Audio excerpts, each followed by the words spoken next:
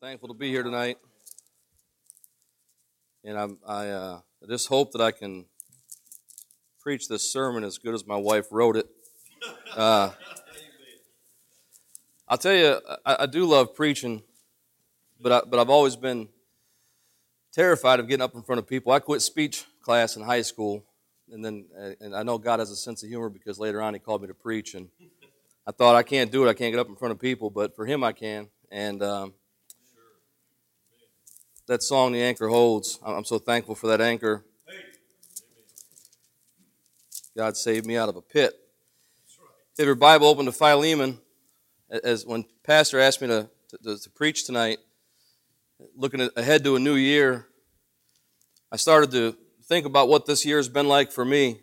And it's been a good year in many ways, and it's been a really tough year in many ways. And I know that somebody needs to hear this message outside of myself, because I tell you, I've been getting browbeat by the devil all week. And my boys were in a car wreck last night, and they're okay. My truck is not, but I'm thankful that my boys are okay. And then one thing that Pastor said, he talked about the church we came from. We're thankful for where we came from, but we're more thankful for where we're at. Amen. As I was thinking about this year and what I could preach on tonight, I thought there's no better way to go into the new year than being right with God. That's right. And in order to be right with God, we have to be willing to forgive people that hurt us. It's really hard to be right with God when you're bitter. It's easy to hang on to hurts. This year has been an especially tough year with the pandemic and with the politics, and I found myself getting upset with what's going on in America and not relying enough on the Lord, and it can even cause conflict within families, and you can get upset. I know families that have stopped talking to each other over an election. Yeah, that's right. So we're going to look at the book of Philemon, and I think preacher said I have 20 minutes. I'll try. I may go 1 or 2 hours over that. I'll try my best not to. We're going to skim over the whole chapter, but I'm going to focus on verses 10 through 16. If you're there, say amen. Amen. The Bible says, I beseech thee for my son Onesimus, whom I have begotten in my bonds, which in time past was to thee unprofitable, but now profitable to thee and to me, whom I have sent again. Thou therefore receive him, that is mine own bowels, whom I would have retained with me, that in thy stead he might have ministered unto me in the bonds of the gospel. But without thy mind would I do nothing, that thy benefit should not be as it were of necessity, but willingly. For perhaps he therefore departed for a season, that thou shouldest receive him forever, not now as a servant, but above a servant, a brother beloved, especially to me, but how much more unto thee, both in the flesh and in the Lord. And let's pray. Lord, thank you for this opportunity to be here tonight and to open your word. And in your book, we find the words of life. We find what we need. And Lord, I pray that tonight as I speak just for a few minutes, I pray first of all that I'd move out of the way and that you would speak through me, that you would give to your people the message that you want them to receive, and help all of us to draw closer to you as a result. In Jesus' name, amen. The one chapter epistle of Paul to Philemon is unique among his epistles in the sense that it's not addressed to a church or a pastor, but to a prominent layman in a church, and he was living either in or near Colossae, and he was a friend and a convert of Paul's. Paul was writing on behalf of Onesimus, who had been a slave of Philemon's, but apparently had robbed his former master and run away to Rome. I find it unique that Paul was in prison in Rome, and yet that's where he won Onesimus to Christ, was probably in prison, and I would say that a thief was in prison for good reason. Paul was now taking this convert and sending him back to the place that he had come from, back to the person that he had wronged, but not as a runaway slave. He's sending him back as a brother in Christ. Do you suppose that Philemon may have been bitter towards Onesimus? I tell you, I just had a situation at work where somebody stole some product. And I had a meeting with all of our crew, and I said, I want to say this as kindly as I can. I can't stand a thief, right? I just don't, people stealing, it rubs me the wrong way. And here Philemon's been stolen from, and Paul sending them back. And so I wonder if Philemon may have had a hard time forgiving Onesimus. And I want to look at 3 different things here. First of all, I want to look at Paul's personal feelings towards Philemon. We won't read the verses. I'll just recap those, verses 1 through 7. Paul greets Philemon and prays for God's grace and peace in his life. He then gives a commendation and reveals how he feels about Philemon. He's thankful to God for him. He says he prays for him always. And by the way, we should pray for each other. I love seeing our church prayer list come out. And when we were out with COVID, when people said to us from this church that they were praying for us, we believed it. And we believe that's how God got us through that time without having a more serious case. And we appreciate your prayers.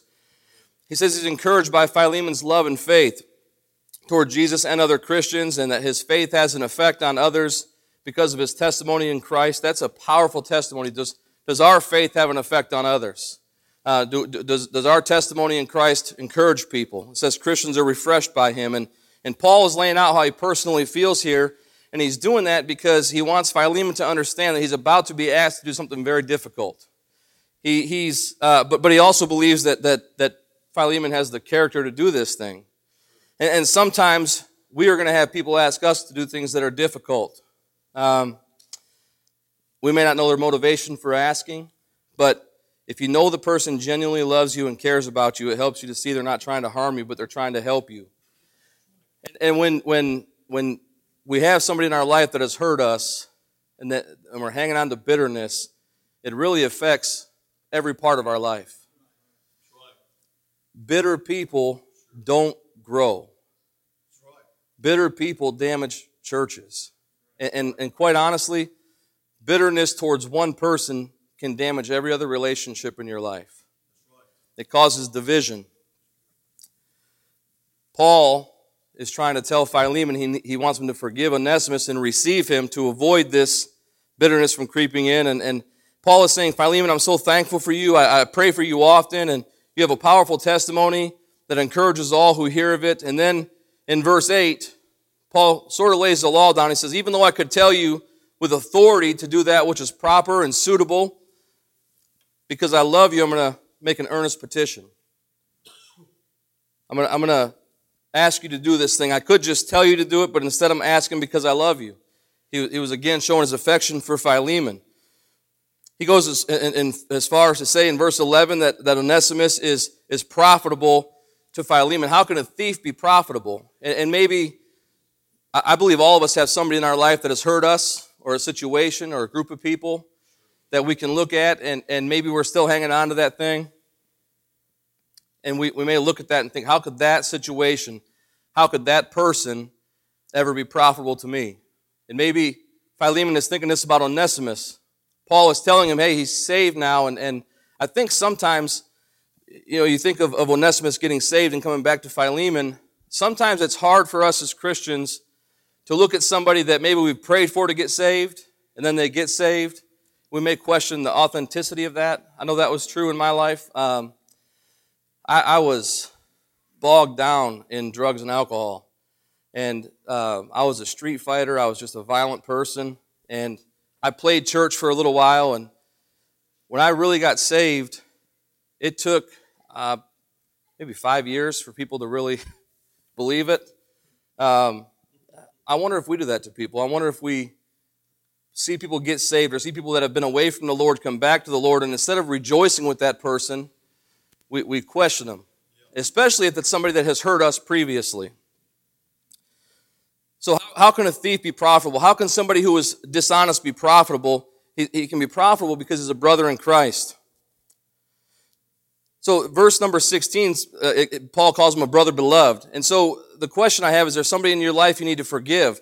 And does somebody need to beg you to forgive that person the way that Paul is begging Philemon here? And I'll say this, and I don't want to say this in a rude way, but I believe this is the truth, that if we're not willing to forgive, there's no way we can be right with God. If we're holding on to bitterness, there's no way we can be right with God. And here's another one, and I'm guilty of this. If we believe that we need to be the Holy Spirit in somebody else's life, I don't believe we're right with God. If people aren't growing the way that we think they should grow, sometimes we get upset with them, and we don't give the Holy Spirit space to work. We should really be thankful that people are trying to serve the Lord, and we should appreciate the fact that all of us are in a different place in our walk with the Lord, and we should encourage each other and help each other along the way. We need to forgive because we have been forgiven. We've been forgiven for much. And I'll make a statement here. I heard this one time, and it was profound to me. when somebody's sin is under the blood, we have no right to hold it in our hands. If Jesus Christ has forgiven them for a thing, we need to forgive them as well. And Paul is telling Philemon, he's saying, this is your brother. And not only that, but it should be an even sweeter relationship since all of the past things that he had done to you and to everybody else is under the blood now. He's saved. And then Paul made a promise to Philemon, and he says, look, Philemon, if you consider me a brother, then receive Onesimus as you would receive me. If he has wronged you or owes you anything, I'll repay you myself. That shows how much Paul thought of Onesimus and Philemon. So this thing of forgiveness, this idea of forgiveness, and really beyond that, restoration in a broken relationship, it was important to Paul. And he knew that it was important for Philemon and Onesimus to come back together because not only for the sake of their relationship, but for the furtherance of the gospel. We really need to learn from this letter, and forgiveness, in my opinion, forgiveness is mandatory for saved people. It's not an option. We don't get to choose whether or not we're going to forgive somebody. We have to go back to the cross, go back to the day that we put our faith and our trust in Christ. For me, it was September 14th of 2008. And we need to remember how broken we were in that moment when we called out to Christ for salvation and realize that in that moment, Christ forgave us for much more than what we need to forgive other people for. I heard a preacher say one time, if you knew everything that Jesus Christ forgave me for, you wouldn't let me preach to you. And if I knew everything he forgave you for, I wouldn't preach to you. I think we need to keep in mind that we don't have the right to pull somebody's sin off the cross and use it as a weapon against them. One of the most harmful things we can do is say that we forgive somebody and then weaponize what they did to us down the road. If we forgive somebody, if it's truly forgiven, we move on from that thing and we grow. The most forgiving human I know is my wife. I know because she's been with me for 23 years. But the question I have is, who do you need to forgive today? And I'm going to wrap this thing up just with an illustration. But who do you need to forgive today? Who is it that comes to your mind? And when you think of them, there's no joy. There's a little bit of anger maybe, sadness, hurt. Corrie ten Boom and her family resisted the Nazis by hiding Jews in their home. They were ultimately discovered and sent to a concentration camp, and Corrie had barely survived until the end of the war. Her family members died in captivity. And seared by this terrible trial, Corrie's faith in God survived as well. It wasn't just her physical body, but her faith in God survived. And she spent much of her time in the post-war years traveling Germany and elsewhere in Europe, sharing her story and sharing her faith in Christ. On one occasion in 1947, while speaking in Munich, she noticed a balding man in a gray overcoat near the rear of the basement room. She had been speaking on the subject of forgiveness, and she talked often of forgiveness. But her heart froze within her when she recognized that man. She could picture him as she had seen him so many times before in his blue Nazi uniform with the visored cap. She says he was the cruelest of guards at Ravensbrück camp, where Corrie had suffered the most horrible indignities and where her own sister had died. Yet here he was, at the end of her talk, coming up the aisle toward her with his hand thrust out, and he says, "Thank you for your fine message.